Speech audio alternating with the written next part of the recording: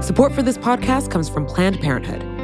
It's hard to imagine a world where we leave future generations with fewer rights and freedoms.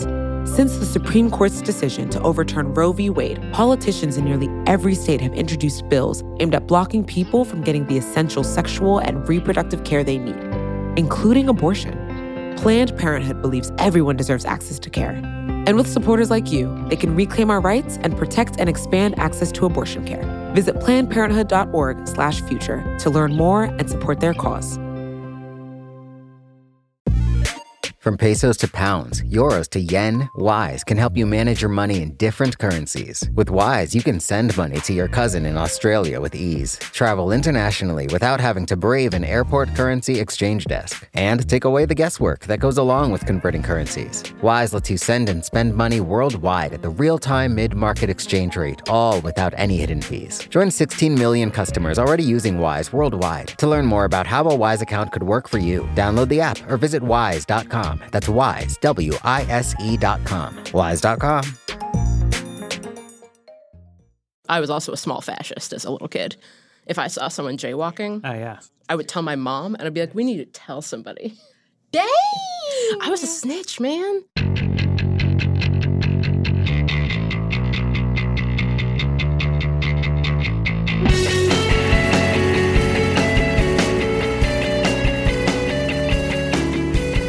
Hello, welcome to another episode of the Weeds on the Vox Media Podcast Network. I'm Matthew Iglesias here with Dara Lind, Jane Cosin, and we are going to talk about housing and where people live. I tweet about this all the time. Matt often gets into conversations about housing. Is there enough of it? Is there, how do we make there be more of it? So I, as someone who is moderately interested in this, but does not particularly understand the nuances of this as an actual policy debate beyond the street level, any change to a neighborhood is going to price people out versus it's very important that we allow there to be more development so more people can have houses thing. There are actual policy questions here that are interesting. Yeah, and so I'm hoping to kind of get to those. So I think it's helpful because a lot of people engage with national politics in a politics way. Right. And then they engage with community stuff in a community type way. Yes. Right. And we think of those as being two separate things. Right. You know, I was saying yesterday that it's interesting that like the term affordable housing is one of those things on a national level. People are like, yes, that sounds great.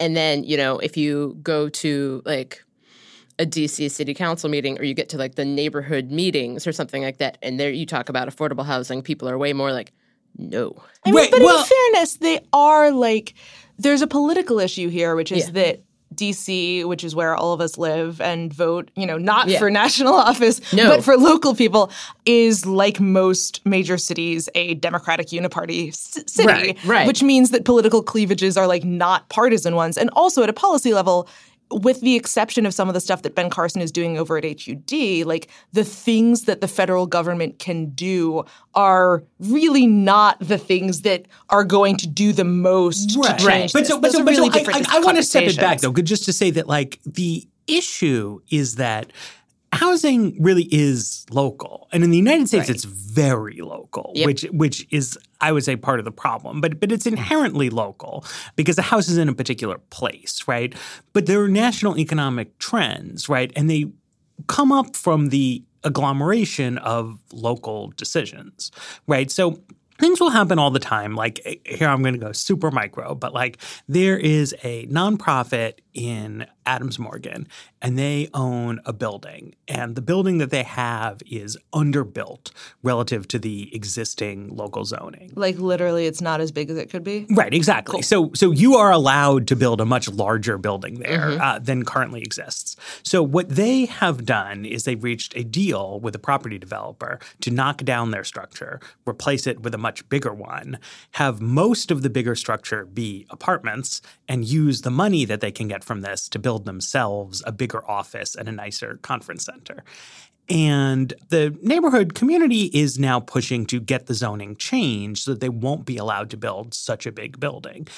And on the micro level, the dialogue about this is, if the building was a little bit smaller, that would preserve a little bit more open space, the view would be a little bit nicer, things that people want there. And they're not saying, in their defense, they're not saying you can't build any new apartments here or you can't do anything. They just want fewer than the 110, right? So maybe the outcome of this will be 85 apartments or 90, right? And you think well, what's the difference between 110 or 90, right? And it's not that big a deal. But if every project in every town, in every metro area all across America ends up being 10% fewer units than the market would demand, you actually create a huge national shortfall of housing, right? And that, it seems to me, is what we have. That if you look at sort of big macro trends over the past year, 2 years, unemployment has stopped being this national economic obsession, right? It's fallen to a reasonably low level. We're in a healthier place. But if you look at it, real wages have fallen over the past year. And the reason that they've fallen is that wages have gone up a little bit, not a lot, but more than zero. But prices have risen faster than that. And the price that has risen a lot has been rent. And now, So for a lot of people, I'm a homeowner, but 60% of Americans are homeowners. So we don't actually see this price increase. It's like a statistical artifact that the Bureau of Labor Statistics does for us. But this is a real problem for people who rent. It's a problem for low-income people who rent, and it's a problem for younger people who are renting now but maybe aspirationally would be homeowners in the future. As someone who rents, I can tell you it is not merely a statistic. It is a real thing that is really happening and is astounding to observe. And so this is a fairly, serious national problem. And you're starting to see politicians want to address it. And so Kamala Harris has legislation that in a very sort of typical liberal Democratic way is people are having a lot of problems affording housing. We should create a sliding scale subsidy program where based on your income and based on the cost of housing in your area, we're going to give you some extra money for it, right? And it's not a terrible idea, but it does speak to the question of why is it that housing is so unaffordable, right? Now, you go to some places, right? If you go to Cleveland, a lot of people who live in Cleveland struggle to afford housing. And the reason that they are struggling to afford housing is that they are poor. Right. If you're a middle-class person living in a coastal city and you look at the price of houses in Cleveland, you're like, man, I could get a lot of houses. I assume that Jane and I have both had the experience as Midwesterners of looking at what we could afford if we moved back to our hometown. Yep. Cincinnati, for the record, is gentrifying fairly quickly in a really interesting way. But even then, man. Yeah, I've also looked. I used to live in St. Louis. I remember looking up apartments in St. Louis that were described as basically the Taj Mahal. And they're you could have the Taj Mahal of apartments for $500 a month. Right. So something groups will sometimes do is they'll produce these maps and they'll be well, how many people are rent burdened here, or are struggling with affordability? And I think that's actually kind of misleading because it lumps together two different issues, which is that some cities have a large number of poor people in them, right? And so it's you struggle to afford housing, but you also might struggle to afford breakfast. Right. And that's a real problem, yes. Right? And but then there's a housing affordability problem, right? Lots of people who live in Washington, D.C. and have no problem getting their 12 eggs or whatever it is Jane was telling us she eats for breakfast, right? 4 dozen eggs like Gaston. Yes, exactly. People who are not obviously everybody wants to have more money, right? But there are people who are well above the poverty line in coastal cities who would really struggle to get to buy a house with some spare bedrooms where they could raise some children. Right. Well, but then I think there's also the kind of overlap of those two Venn diagram groups, which is often what we're talking about when we talk about, gentrification, is that a generation or two ago when living in the urban core of a city was not the place where upwardly mobile people would necessarily choose to live first, a lot of the people who occupied that housing stock were people who, were relatively low income. And now they are, for the last several decades, they've been forced to choose between staying where they are in an environment where now a lot of people want to live there, and, losing the place where they, even though they may be renting, may have put down roots that they may identify as their neighborhood. Like, this is where it gets really, really tricky to talk about, the relationship between housing affordability and gentrification, because when you are dealing with people who either are homeowners but are struggling to afford everything else, and so the best thing they can do for their economic situation is to sell their home, or who are renters but are long-term renters and who are now, unable to stay in the same place while struggling to afford everything else. Like, there's a really acute problem here that gets to the heart of the question of, is the character of America's cities changing? Right. I mean, and this is an issue that's become very prominent online. Right? People who are extremely online tend to live in Brooklyn or Washington, D.C. They tend to be on the younger side. And in fairness, many of them live also in San Francisco. Yes, some in San Francisco. Or really Berkeley and Oakland. And you get into a very intense debate between a group of people who I'm often associated with, but I actually want to disassociate myself from, a yes in my backyard, like pro-housing, YIMBY viewpoint, and a left anti-development critique. And this has become very prominent in the media because the media has a lot of 20 and 30-somethings who live in the central cities of the most expensive metro areas. And I think it would be easy reading the coverage to come to the conclusion that the primary housing supply debate in America is between people like me who think we should build more houses and people like the East Bay Democratic Socialists of America who say that, no, what we need to do is decommodify the housing supply and ensure the stability of communities through a government takeover of everything in the universe. But I actually think this is kind of an illusion. That's something that happens because in America, we do not build enough houses, like in all of the places that are expensive. And because of that, you see the development that does happens in this kind of narrow gentrification frontier, right? So Dara, you live like out on H Street, yeah, right? I live at the fractal edge of the gentrification frontier. It's really fascinating. Right, and I live in U Street, which was the old gentrification frontier in Washington, right? Yes. And this happens in other cities. You have a place that is poor, but is adjacent to a neighborhood that is not poor, right? So for U Street, Logan Circle, it was DuPont Circle. For H Street in D.C., it was Capitol Hill. I don't remember the names of different neighborhoods in Brooklyn, but it's like the gentrification frontier spills out from Prospect Park, basically, in different directions. Right.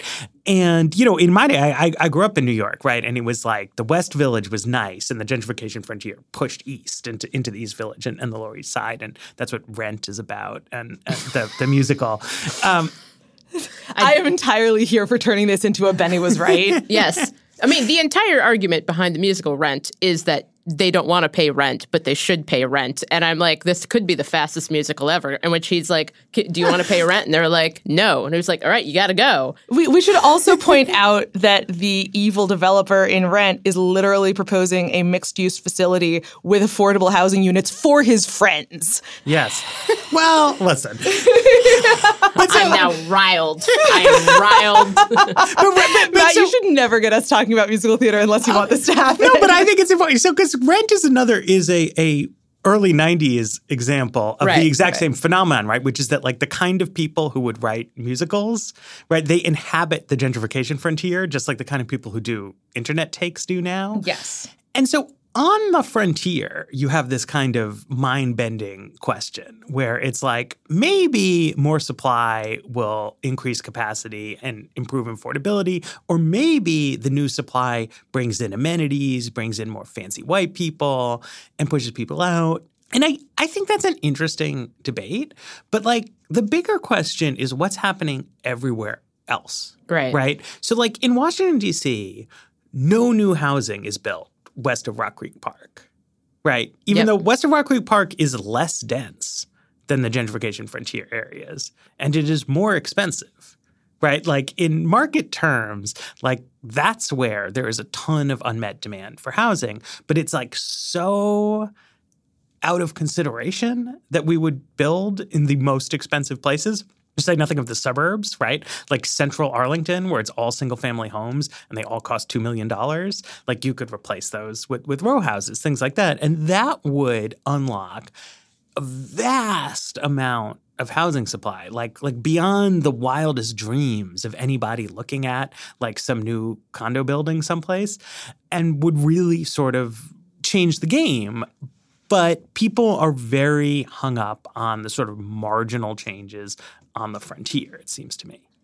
I think that these are less separate debates than you think. I mean, insofar as there is a baseline problem of local governments are not doing anything, then yes, should the perfect be the enemy of the good is, like that might be an academic debate. And to a certain extent, the real question is, should it just be building more or should it be building more and also other things like subsidies, like affordable housing mandates? But there is a little more dispute.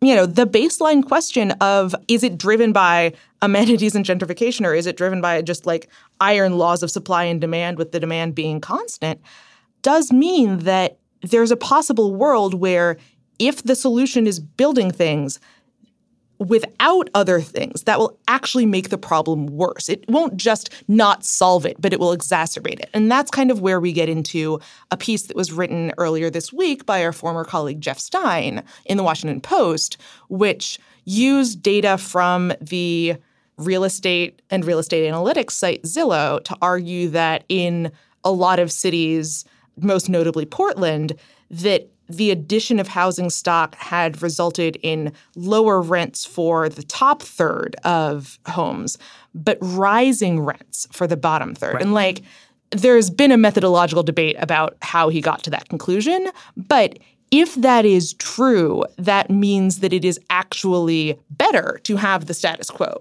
than it would be to just do housing without anything else. Right. So here, let's take a break, and then I want to talk a little bit about this piece. Support for The Weeds comes from Not Another Politics podcast from the Harris School of Public Policy. With the constant news cycle, there's a lot of noise out there.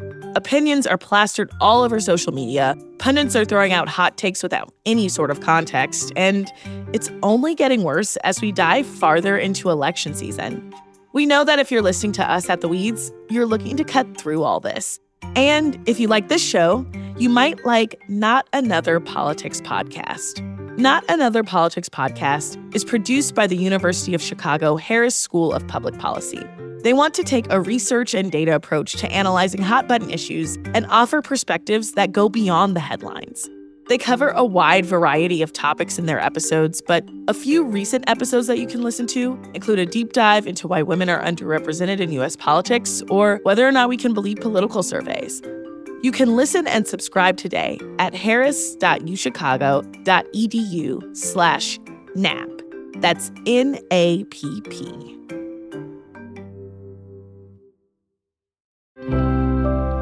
Support for this podcast comes from Planned Parenthood. Your body is your own. That's why Planned Parenthood is committed to ensuring that everyone has the information and resources they need to make their own decisions about their bodies, including abortion care. Today, lawmakers who oppose abortion are challenging Planned Parenthood. Affordable, high-quality basic health care for more than 2 million people is at stake. Planned Parenthood believes that health care is a basic human right. That's why they fight every day to push for common-sense policies that protect our right to control our own bodies. They also work tirelessly to oppose the onslaught of new policies aimed at interfering with personal decisions best left to patients and their doctors. They won't give up, and they won't back down. You can join Planned Parenthood in the fight to help make sure that the next generation can decide their own futures. The organization needs your support now more than ever. With supporters like you, they can reclaim our rights and protect and expand access to abortion care. Visit PlannedParenthood.org/future to learn more and support their cause. So one important sort of data quibble about Jeff Stein's piece, that it's not a problem with the piece, but it's something that, can go missed in this, right? Which is that renters are systematically lower income than homeowners in the United States. So the top third of the rental market is not actually targeting the top third of the income distribution. And so when you have data that shows, okay, prices in the top third of the rental market have gone down, prices in the middle third have stayed flat, and prices in the bottom third have gone up, that really is like bad news for like the truly disadvantaged. But the group of people who are enjoying like flat or falling rents is like a solidly middle class group, not like the super affluent group, right? It top codes at $50,000 a year in income. But that wasn't necessarily, like, my understanding from the kind of methodological critiques that have been made of Jeff's piece was that he wasn't actually using active rental data. It was using this hypothetical, like, if your home were rented, here's how it would go, which actually seems to have the opposite problem, right? Well, that it's not reflecting the composition of the rental market. I think the imputed rents is okay. I want to be clear on like what it is that we are talking about here specifically. But I mean, I do think that it's an interesting question. But I think that like the deeper question that gets sort of waved away in some of these discussions is like, should cities be welcoming to newcomers, right? Like there is a running joke in my Twitter circle where you try to find liberal people who have both the everyone is welcome here, you know, sort of like hashtag resistance sign in the yard, but also some anti-development sign. Right. Right. And I think that there is something to the point that like for a lot of people on the left, a like anti-development ideology plays some of the role of an anti-immigration ideology for some people on the right. San Francisco, which combines like housing affordability, very serious problems, a lot of gentrification, and unlike in East Coast cities, a strong tradition of rent control laws.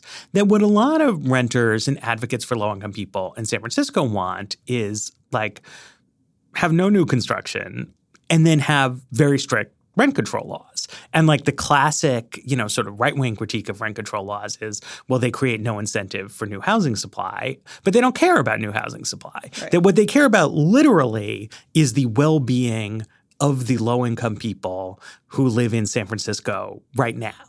And I think that it is true-ish. I mean, you can quibble around the margins that like if you don't care at all about potential newcomers to your city, that the appropriate policy is just a pure sort of regulatory crackdown on landlords, right? And then a larger question is like, is that fair? Is it good for a city, right? Like it's very contrary to the actual spirit of most of these coastal cities to say that the way they should operate is as like a gated community that allows for no entry from people either from abroad or from elsewhere in the country. Like the whole tradition of both San Francisco, New York, every other like big city that I'm familiar with is that like people go there, you know, if I can make it here, I can make it anywhere. Not like if I can get on a 60-year waiting list for a subsidized apartment, I can make it here. It's like not a question that we're going to resolve by like quibbling about Trulia data or even like how supply and demand curves intersect. Like it's an actual values question. Well, and then there's even the question that you posed is pretty much, it's a utilitarian question. It's just a question of whose utility you're counting, right? There's the even trickier non-utilitarian question of like, is the city constituted of the people who are currently there? Is there an ineffable sense of place that would be disrupted if current residents are forced to disperse? Is it ever legitimate to think about things like preserving neighborhood character, which might seem on the face like super aesthetic and like, oh, we don't want you painting your house the wrong color, but also encompass things like, well, if the reason that young white people want to move to a city is because of the vibrancy that has been produced by the rubbing elbows of African-American communities, immigrant communities, and like gay households in a lot of cases, is preserving that a worthwhile good ipso facto. Right. And you also start getting into kind of the livability question. Nat, you and I both live within literal walking distance of our office. Yes. And that is something that to many people, that is something that matters.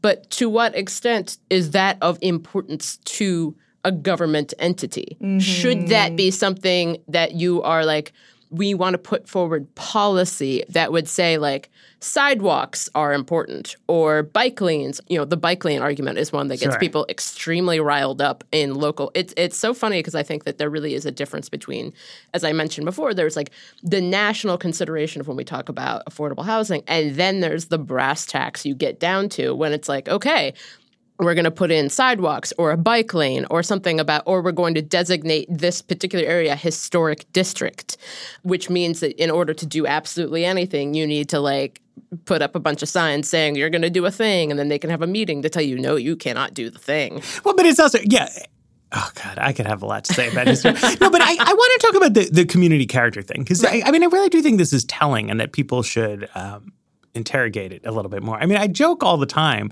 that, like, if Jeff Sessions were to, like, stop talking like Jeff Sessions does and say he's trying to preserve neighborhood character and, like, that's why we need to deport everybody, that, you know, maybe liberals would like him more. But I think it's difficult to think through how it is actually supposed to work, right? Because neighborhoods are composed of human beings, right? And human beings go through, like, life cycle type events, right? They have children, and in a sense, right, if you have like a Chinatown someplace and you want that Chinatown to endure, then you need it to be the case that the Chinese American children of the Chinese people who grow up there can come to have houses of their own, right? And so there does have to be some new housing supply, if only for the community's own children to have a place to live.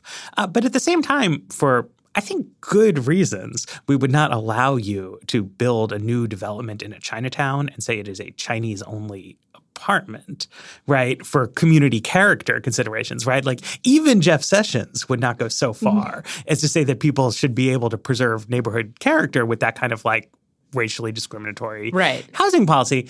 Also, you can't stop the third-generation Chinese Americans from being less wedded to living in the Chinatown than their parents or grandparents might have been, right? Like, if people want to disperse elsewhere, but then other people have different reasons for thinking that that is a good neighborhood, like, you're going to get a flux, right? And I can't think of any place in America which has maintained its existence as an ethnic cluster neighborhood indefinitely. And, like, what would it have taken to keep the Lower East Side, where my great-grandparents lived, as, like, a weird Jewish insular neighborhood, right? Like, and to think of, like, stopping new housing development as somehow producing that outcome seems a little, I guess I will just say, unrealistic. Right. But, like, that's not how human society works. And it sometimes feels like, well, it would be good to sort of preserve these neighborhoods as museums for people to visit, or if you can think of yourself as doing it on behalf of the people who live there. But then on the other hand, it's like, well, okay, so you have a neighborhood and it's like a cool, it's like gritty urban neighborhood. And then someone's like, well, maybe we should make the park in this neighborhood nicer. And then you sometimes hear the concern now under, like, conditions of constraint that, like, no, like, if we make the park nicer, that's just going to lead to more gentrification. Like, people are going to want to live here. And there's something really perverse about that. Like, I have an article about people near the Anacostia Historic District complaining about a new initiative to plant trees in their neighborhood.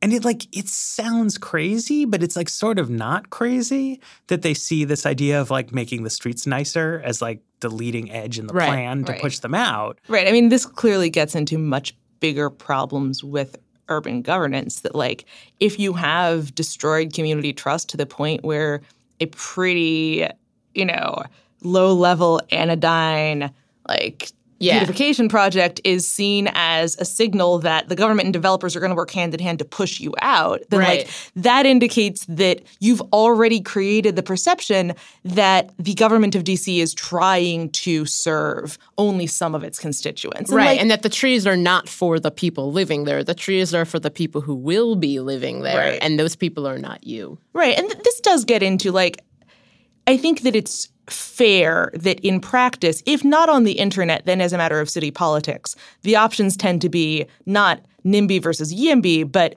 NIMBY versus YIMBY plus a lot of concessions to developers, right? Like, in practice, the two kind of go together. The politicians in D.C. who are supportive of greater development also tend to be the ones who want Amazon to come to the district and, like, are willing to offer incentives for that. Like, there's obviously a much larger potential political space, but in practice, it's not insane to think that your options are between this, like, government support of private interests and do nothing, keep everybody as they are. Like, exactly. I don't know how there hasn't been that middle ground of, like, there is something to be done, but that something to be done does not necessarily involve Amazon or supporting the building of condos with elevators that go between the living room and the kitchen, of which there are multiple near H Street for reasons I have no explanation. But this is kind of where, like... But this is where I keep wanting to say that, like, what we are excluding, I mean, and I agree, it's absent from the political spectrum, but it's like... There is no, like, active politician in any big coastal city who I am aware of, except for Scott Wiener in San Francisco, who is actually advocating for allowing more development in the affluent neighborhoods. Yeah, right. Right? Yeah. But, like, that is the issue. And it's like, I'm trying to say about the trees fundamentally, is like, it's not just a community trust issue because it's accurate that under the currently prevailing conditions in Washington, D.C. and many other cities, that if you make a low-income neighborhood nicer, that is going to lead many of its residents to getting pushed out. And, like that's a tragedy. You know what I mean? Like, that's, like, a really fucked up, but, like, true aspect of the way the urban economy works. And, like, the only way out of the bind is to unlock the other neighborhoods for development. Because if you're saying all the development has to go into the poor neighborhoods and then they need to fight about, you know, how much development is the right amount. There is no right amount. Like, no development is going to lead to people getting pushed out. A moderate amount of development is going to lead to, in some ways, a slower pushing out, but in other ways, like an amenities accelerator.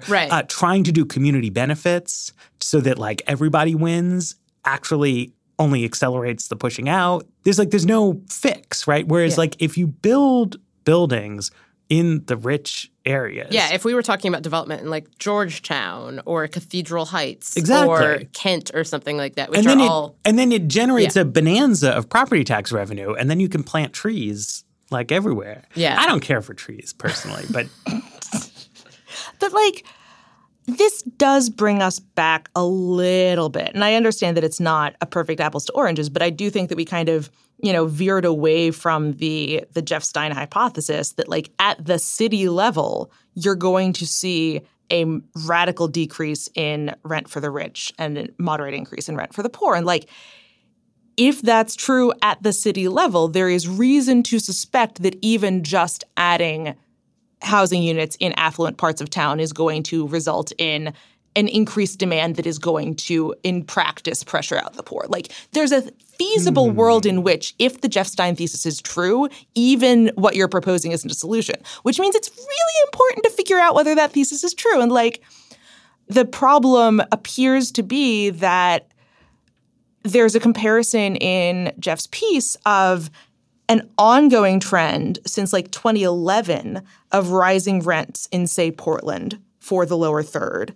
coupled with a drastic falling trend since last summer of rents for the rich. And, like, those two are kind of not the same thing. And one of the methodological critiques, which we'll put in the show notes, kind of breaks it down more and makes it clear that what's really happening is rents are more volatile for the upper third, period. Yes. When rents are going up super a lot for the rich. When rents are going down super a lot for the rich. So it is fair to say that over the last year in Portland, for example, rents have decreased a lot for the rich and, like, kind of stayed flat for the poor. They decreased a lot less for the poor than they did for the rich or for people in the middle. Like, that also does not make it seem like adding more housing units ipso facto, though maybe it would be different if the housing units being added were only in the affluent parts of town. But, like, it does seem like it is insufficient. But it does appear to kind of get rid of the idea that adding housing units is going to always put more pressure on the upward edge of things, that life will keep getting harder for the poor regardless of whether more housing units are offered or not. So like that kind of raises the question of what is the both and policy that isn't going to stop adding more housing units, but that is going to also assist the people who are least likely to be helped by falling rents. So let's take another break, try to talk about some of this. Yes. Wise is the app that makes using different currencies easy.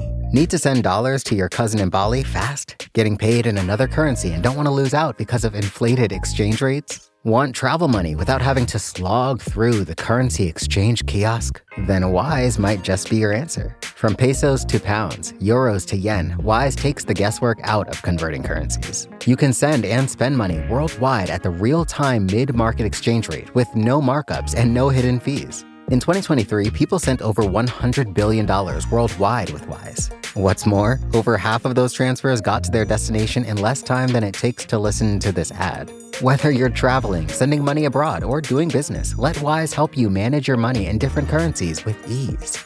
Join 16 million customers already using Wise worldwide. To learn more about how a Wise account could work for you, download the app or visit wise.com. That's Wise, WISE.com, wise.com. Vacations can be tricky.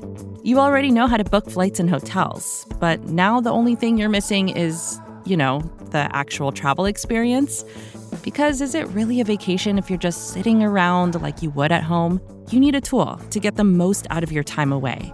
That's where Viator steps in. You can book guided tours, activities, excursions, and more in one place to make your trip truly unforgettable. Viator has over 300,000 travel experiences to choose from. Everything from simple tours to extreme adventures and all the niche, interesting stuff in between. So you can plan something that everyone you're traveling with will enjoy. Real traveler reviews give the inside scoop from people who already been on the experiences you're considering, so you can plan with confidence. Free cancellation helps you plan for the unexpected.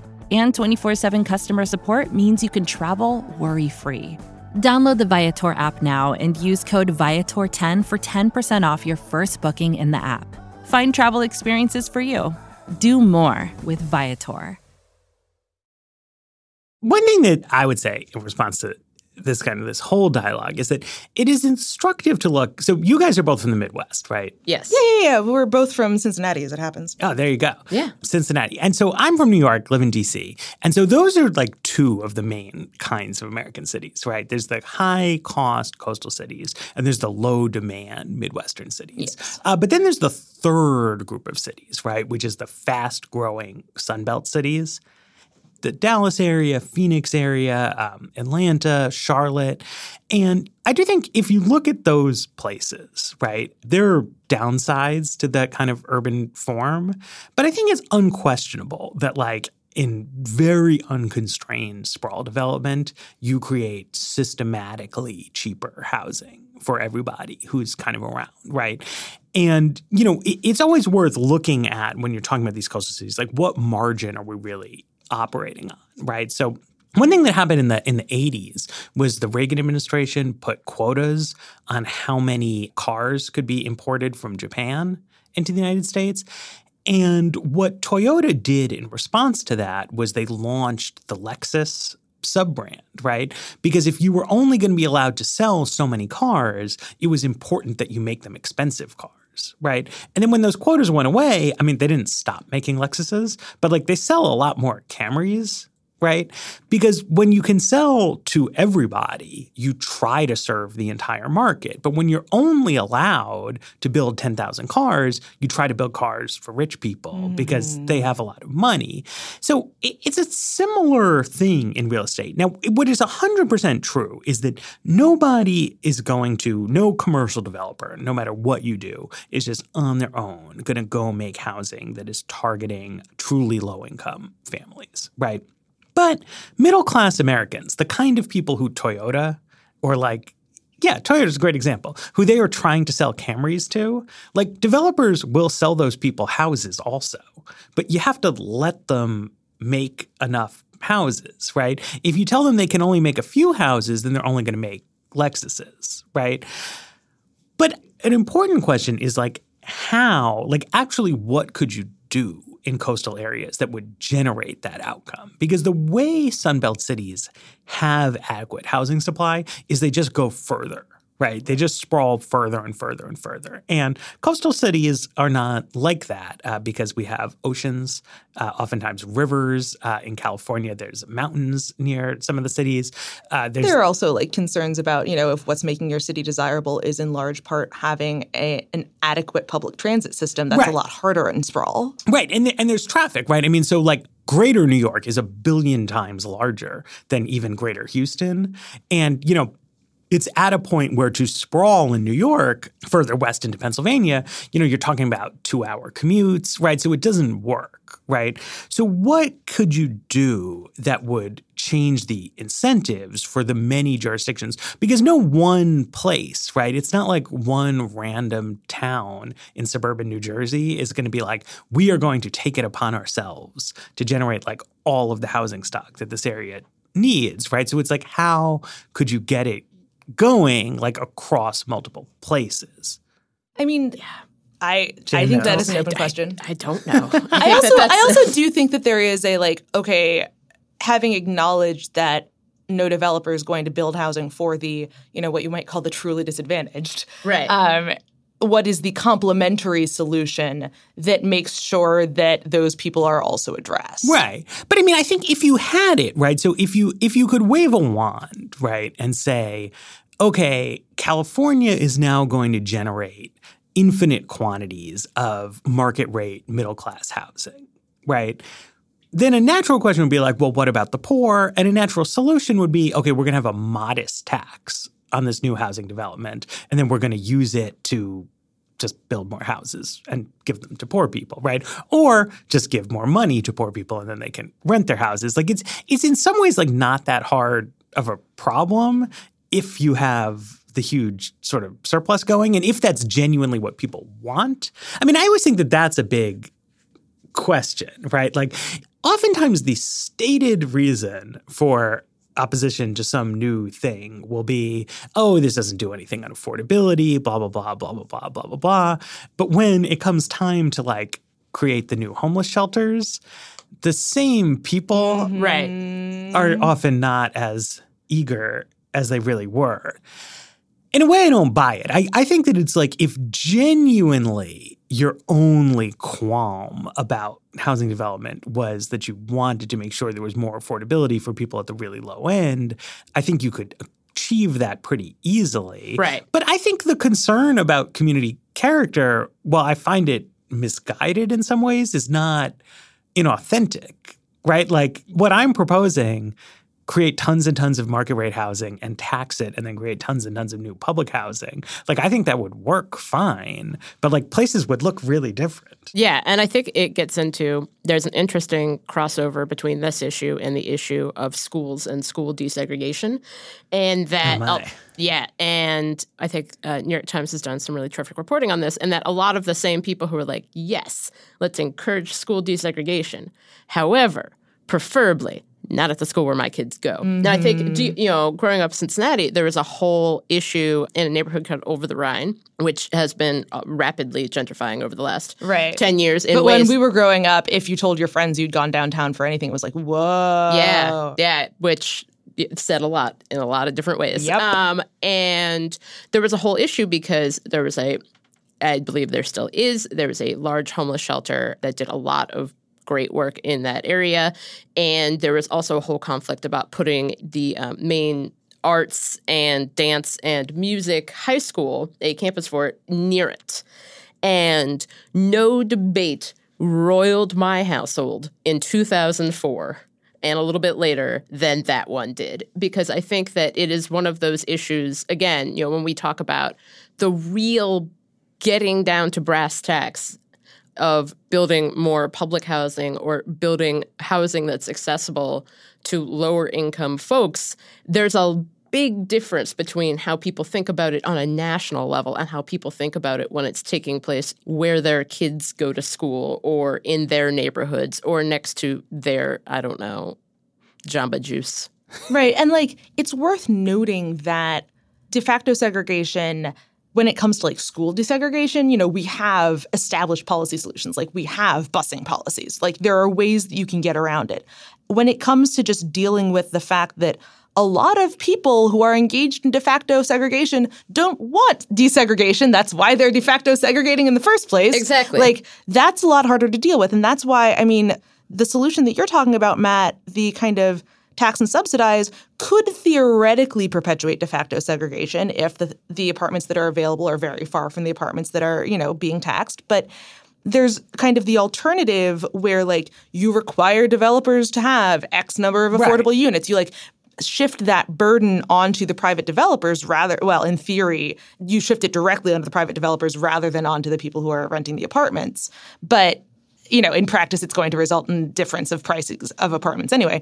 But, you know, that's where you kind of hear the horror stories out of mixed income developments in New York where like one developer was having a separate entrance for the affordable units. They had to enter through the back of the building instead of the front of the building. Like, that sounds terrible and like the developers engaging in segregation. But what that reflects is that the developer, presumably after having looked at some things, said, gee, we're not going to be able to get people to rent the nicer units out of this building if they know they have to share their entrance hallway with poor people. And like, that is a problem. Yes. Right. But I also think, I mean, just the other question about these inclusionary zoning ordinances when they come in is like, why are they wanted? Right? Like, because one reason to put an inclusionary mandate on a new development is because you do want low-income people to be able to live in the new developments that happen there. But another reason is that you don't want the new developments to happen at all. Right. So like at a 5% subsidized ratio, you are clearly saying we would like some new poor people to move to my neighborhood. Yes. Right? 5% is a low number, but like because it's a low number, you will still build those new condos at that number, and then there will be some new poor people in town. But you often hear a push to go to like 25%, right? And the question that always raises in my mind is like, are you really saying there when you want to go from 5 to 25 that the problem is there aren't enough new poor people coming in? Or is this a kind of, to use a phrase I hate, virtue signaling, where you're like, you don't want to say, no, I just don't want to allow any new people to move here. So I'm just going to create conditions that nobody can ever possibly meet. Yes. And then it's fine because everything is still the same, right? I would actually say it's not virtue signaling. It's the last generation of internet ad hominem memes. It's concern trolling. Ah, damn it. The memes. No, but you know, this is very potent around schools, right? I mean, when you talk to parents and people talk about good schools, they very rarely mean schools in which the students have like high levels of performance relative to some quantitatively determined, you know, aggregate of where you would expect them to be, right? Like education wonks have like an idea of school productivity that like takes for granted that like the children of refugees are going to have problems in school, but that like a good school partially overcomes those problems. Normal parents, when they say good school, what they mean is a lot of white and Asian middle-class parents. Right. In which they mean high-performing students. Well, they mean students who will not be a burden on the school that takes the adult's attention away from your kids and to those kids, right? So that it's like a school that does a good job of serving kids who have a troubled home life is like going to be paying less attention to the kids who don't. At least that's the fear, right? Or there'll be behavior problems in class and blah, blah, blah, blah, blah. And like that's a huge implicit driver of like what people are actually doing on the ground level, including in very liberal cities in which people have a lot of stated, you know, affordability concerns. Yep. And then their actual concerns are not as stated except for, you know, in their private or political lives, because a lot of times people are hypocrites. Right. But I mean, even in their private lives, I mean, I had so many, my son's going to start next week at our local neighborhood public school. It's a majority minority school. And I've remembered over the years, when I was too young, talking to other parents on the playground about the school, and people, it's not so good. And people are like, well, it's changing a lot. You're like, well, what's changing about it? And, people get very, well, they're renovating the playground. I mean, which they are. And they're planting trees. Yes. Yes, they're planting trees. They're doing what they can. I mean, people feel a lot of tension between their stated principles and particularly when it comes to their children. Yes. Their perceived obligation to do what is best for them. Right. Right. I mean, I do think that this is a serious concern, and I honestly think that this is rapidly beyond the scope of things that not only government, but I don't even know what what your plan of attack is for changing the social norms here. Honestly, I kind of default to people need to be more virtuous and keep their eyes on their own paper and have a slightly higher tolerance for disorder and not see any existence of disorder as an existential threat to their own well-being or the well-being of their children. But it's very interesting though, because, I'm sure you and I have both had family come visit us in D.C., and the Cincinnati level of disorder that is acceptable and my D.C. level of order that is acceptable are two extremely different things. Yes. Right. And there's also, this gets into much bigger questions of intergenerational, movement and what you're willing to accept and self-selection and all of that. But I do think that it's at least feasible to force the question. And I am now officially, I'm now taking the Matt Iglesias role of going, well, but if we just built more housing, we could at least force the question, right? Right. I assume, and this is possibly a dumb question, but Matt, I assume that if we're talking about a bunch more development, it stops being unfeasible to ask any given developer to set aside 25 rather than 5% of that for affordable housing, right? That numerator can go up as the denominator of units goes up? Or is it really just kind of an iron law that because you're only an individual developer, you're not controlling the entire market, you're really only going to want limited set-aside affordable housing units? Well, I mean, there's questions of scale, right? That if you're talking about, instead of redeveloping an empty lot in a gentrifying neighborhood, you're talking about redeveloping single-family homes in an affluent neighborhood, you might want to redevelop it as a 4-unit place, right? In which case there are different kinds of constraints. But I mean, certainly on the neighborhood level, you could generate mixed income housing developments, if you wanted to.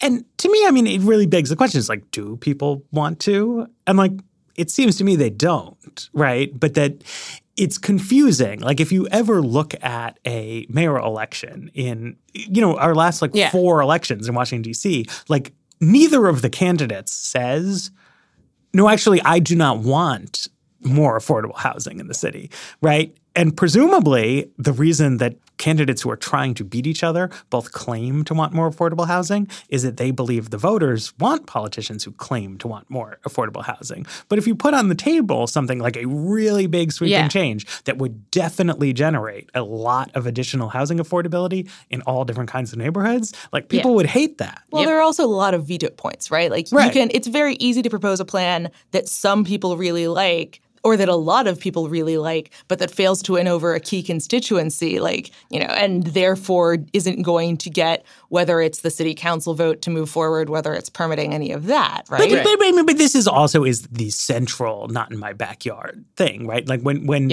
Mayor Bowser first said she was going to close the terribly dysfunctional homeless shelter and was going to replace it with 8 separate disaggregated smaller shelters scattered around the city, I don't think anybody opposed that idea. It was clearly the right thing to do. Yes. All of the problems came when it was well, no, it's going to go here. Yes. And then people are well, that Yeah.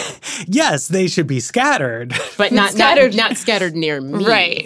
Yeah. And that's the problem, right? Because it's easy to say there should be more market rate development someplace where you don't live. Mm-hmm. And that should finance more affordable development someplace that you don't live. Yeah. Right. And that new kids should go to a school that your kids don't go to. Right.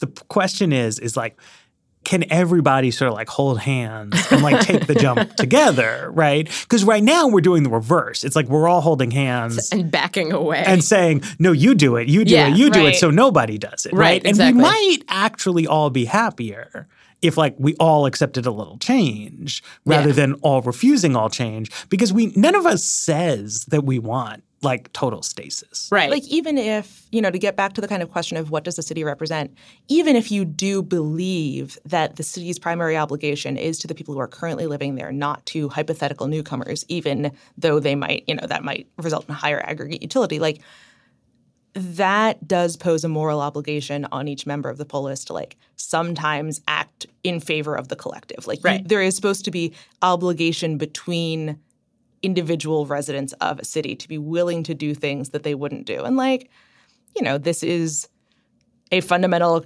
political moral question is under what circumstances can you do that for people who may not look like you? Right, exactly. And I think that it really is, just to go back to kind of the school example, which I think is intrinsically linked to this conversation in terms of what we say we want to do and what we do. My parents sent me to private Catholic schools and did not send me to public schools in Cincinnati, holler at Ursuline Academy. But while stating in their politics, and my parents are delightful people, while stating in their politics very much that they valued public education, but they just did not want me to be publicly educated. Mm-hmm. And I think that the idea of what Dara was saying about needing to accept change, there are very much, I can almost hear people thinking like, well, I can accept change, but just, not for me. Right. Mm-hmm. Like, other people, like I very much, even having this conversation, I definitely am thinking, I do not live in Georgetown or Cathedral Heights or Kent. So the idea of like, why don't we build massive apartment buildings over there or massive kind of mixed income homes in Georgetown, I'm like, I'm all for it. That sounds terrific.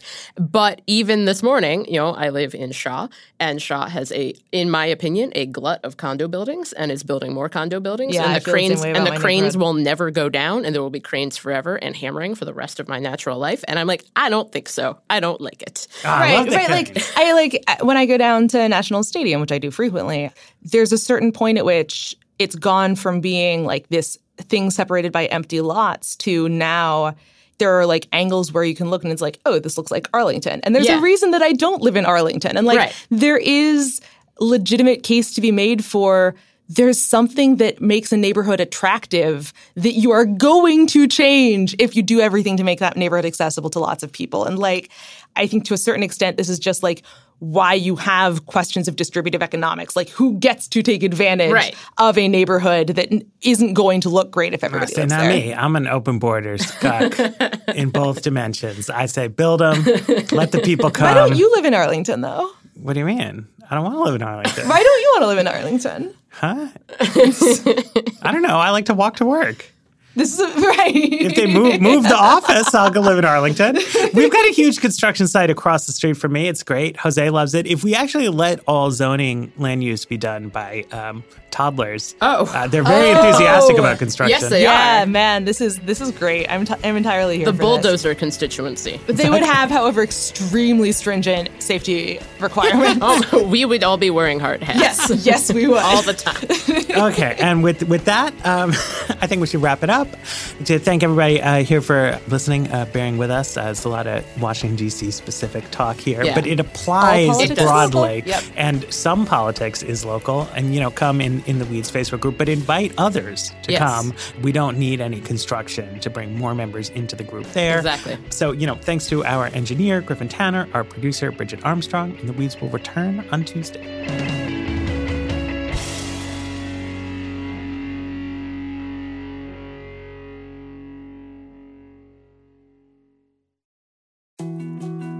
More to-dos, less time, and an infinite number of tools to keep track of.